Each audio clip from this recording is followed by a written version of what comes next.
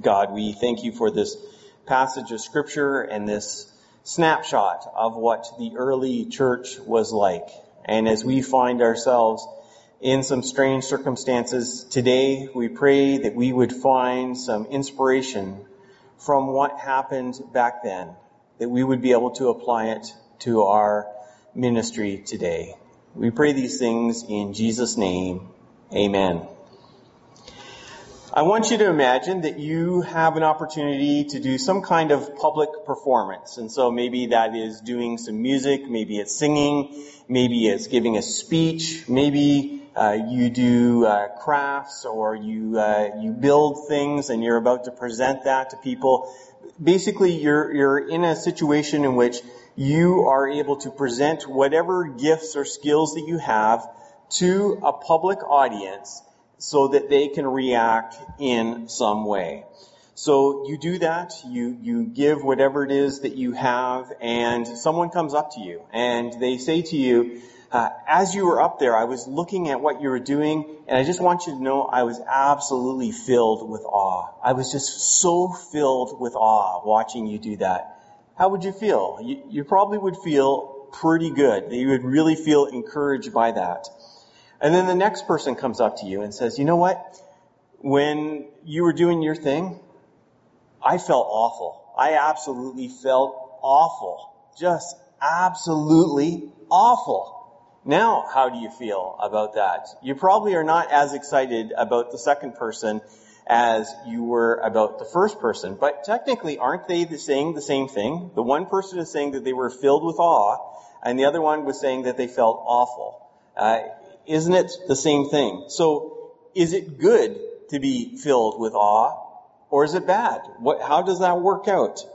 We see in this passage that the early church and the work of the apostles, as the people in the community saw what was going on, they were filled with awe. Was that a good thing, or was that a bad thing? And what about us today? If we had an awful effect on our community, is that something we would even want? Would we want to be known as the church that creates an awful impact on our community? Or do we want something different? So that's what we're going to take a look at as we look at this snapshot of the early church. So let's just remember what's been going on in Acts chapter 2. We've had the day of Pentecost. The Holy Spirit has been poured out upon the church. The church has been born. Peter has preached. He has identified this, the fulfillment of Joel's prophecy, that the Spirit would be poured out upon all flesh.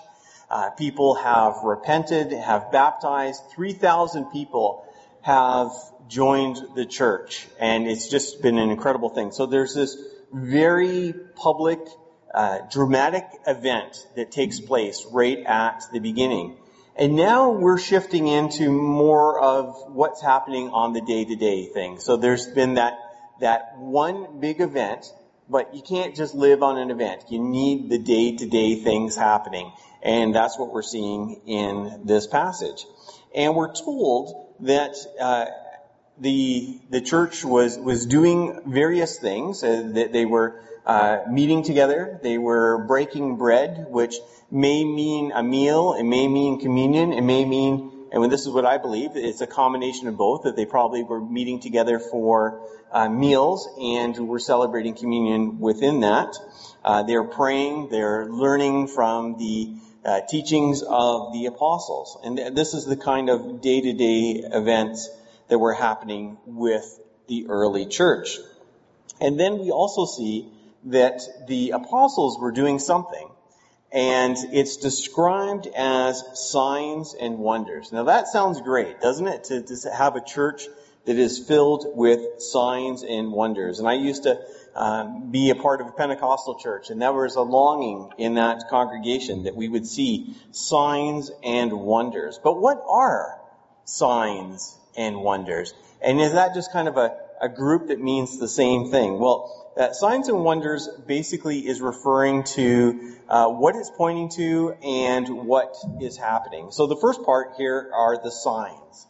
And the focus of signs is about what whatever it is that is taking place, what is it that it is pointing to? And in this case, it's pointing to Jesus. That's the purpose of it. These are not signs and wonders just for the sake of creating some excitement and having something that people will be, wow, that was pretty impressive.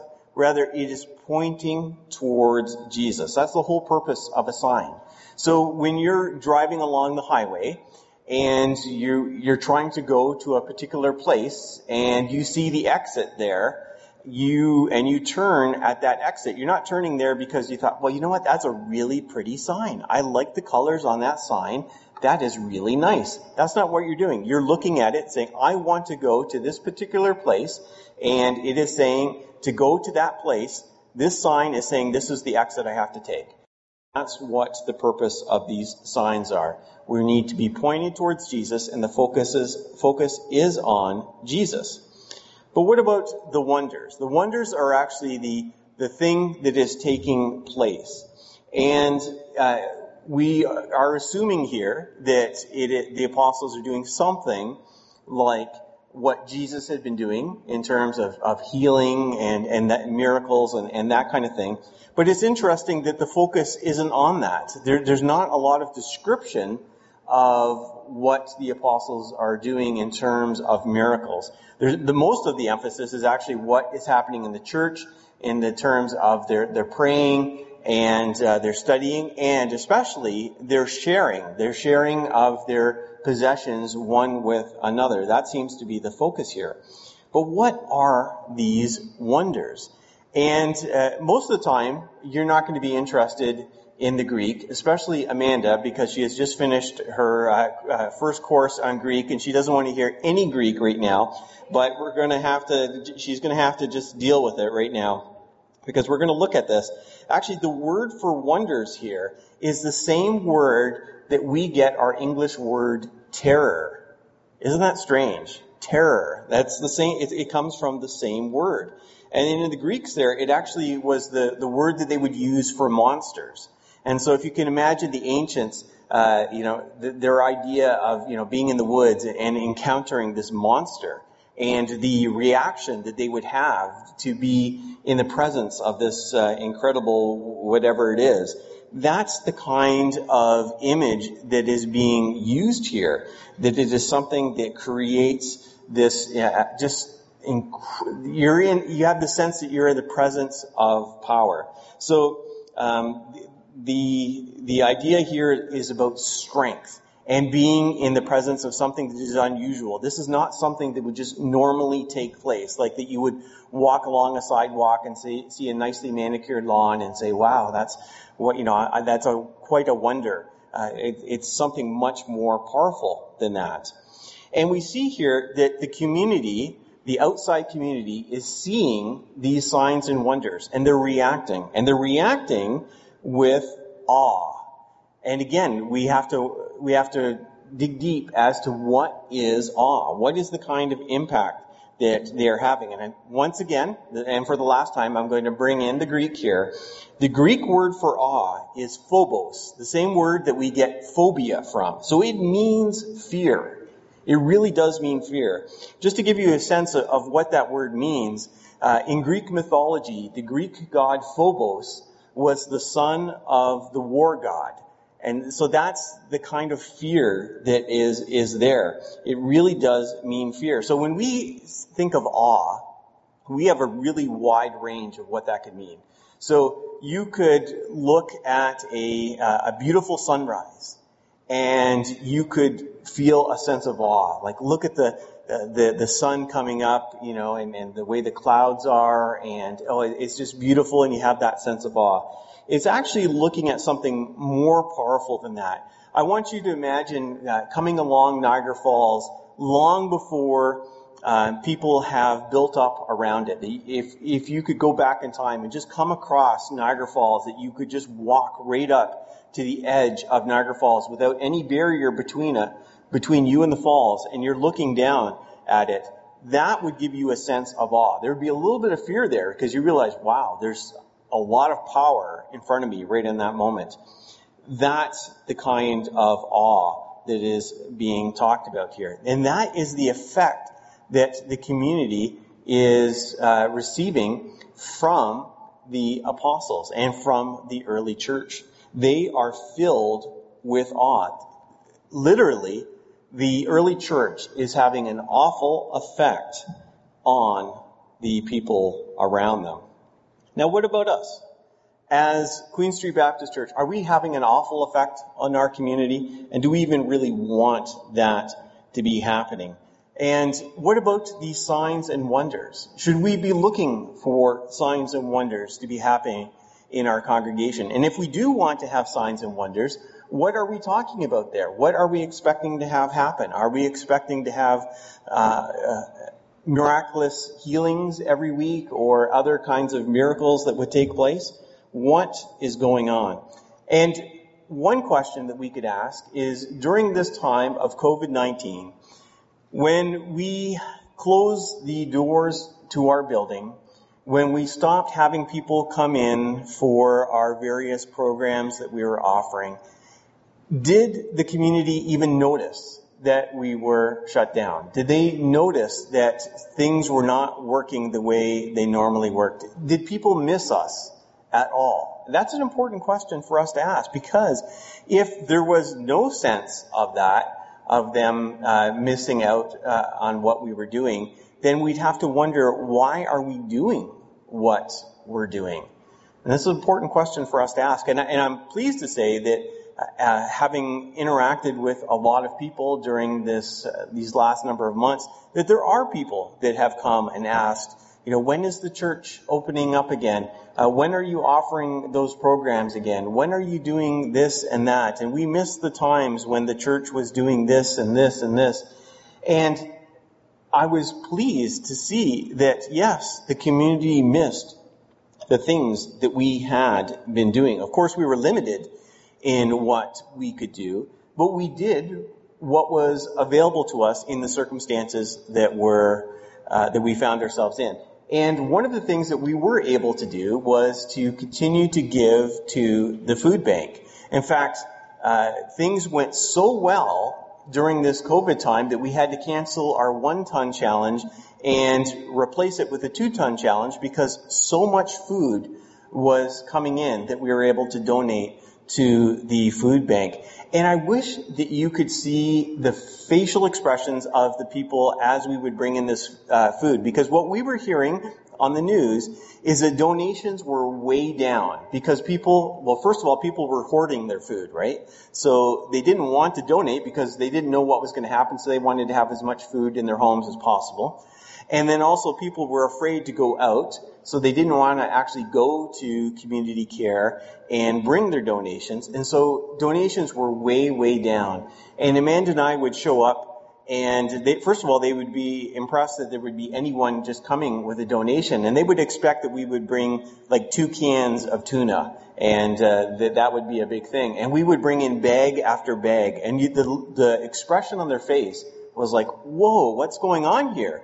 Everyone else is cutting their donations, and you're bringing us way more. What is happening here? I would go so far to say that there was a look of awe on their face when that was happening, because we were doing what we were able to do, and we were having an impact. I would say an awful impact on our community in the most positive of ways. Now we are moving into a new time as a church, where things are changing once again. We may not be where we were just a couple of months ago in the height of the pandemic, but we're not back to normal either. And we're going to have to figure out how we do different things. There are changes that are going to be happening. For many years, this congregation has felt pride, and I don't mean that necessarily in a bad way, but pride about the rule that we've had with Out of the Cold and the people who have slept in this building. That's probably not going to be happening again, at least not for a long time, that we're going to have people sleeping in this building.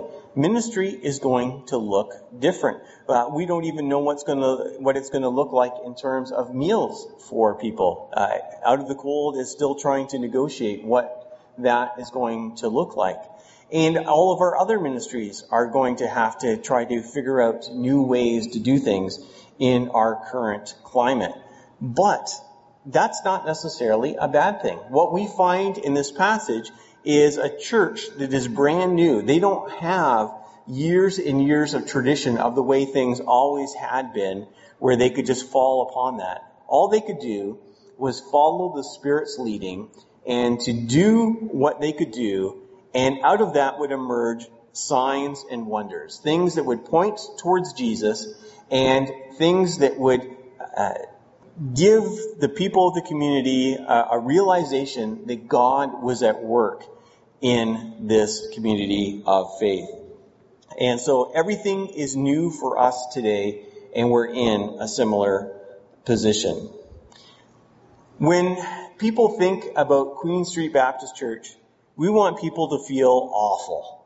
Now, I don't mean that we want them to feel sick to their stomach or anything like that, but we want them to have a sense of awe that, you know what, that's that congregation that God's really at work. It's not just a bunch of people who like to come in and to listen to some nice music and to enjoy the beautiful stained glass windows, but God is really, really at work, and that people would be in awe of that.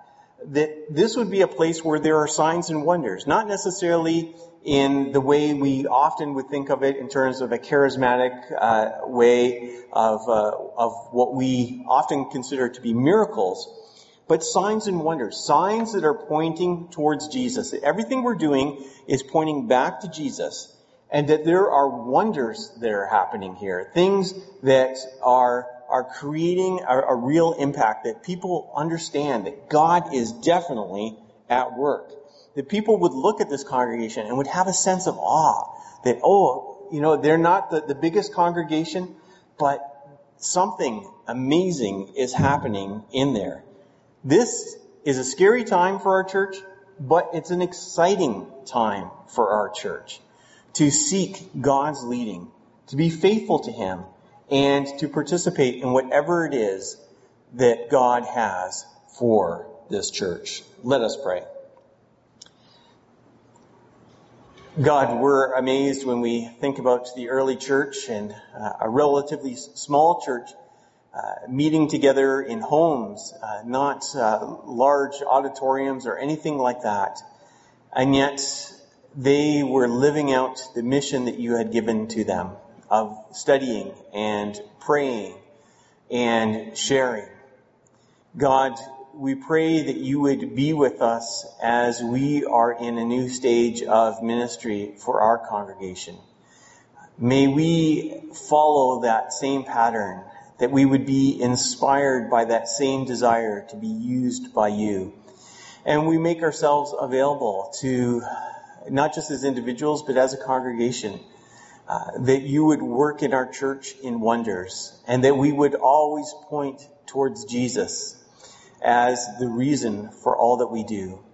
We pray that people would have a sense of awe, not a sense of awe of how great we are as individuals, but a sense of awe as into what you are doing through us. And we pray these things in Jesus' name. Amen.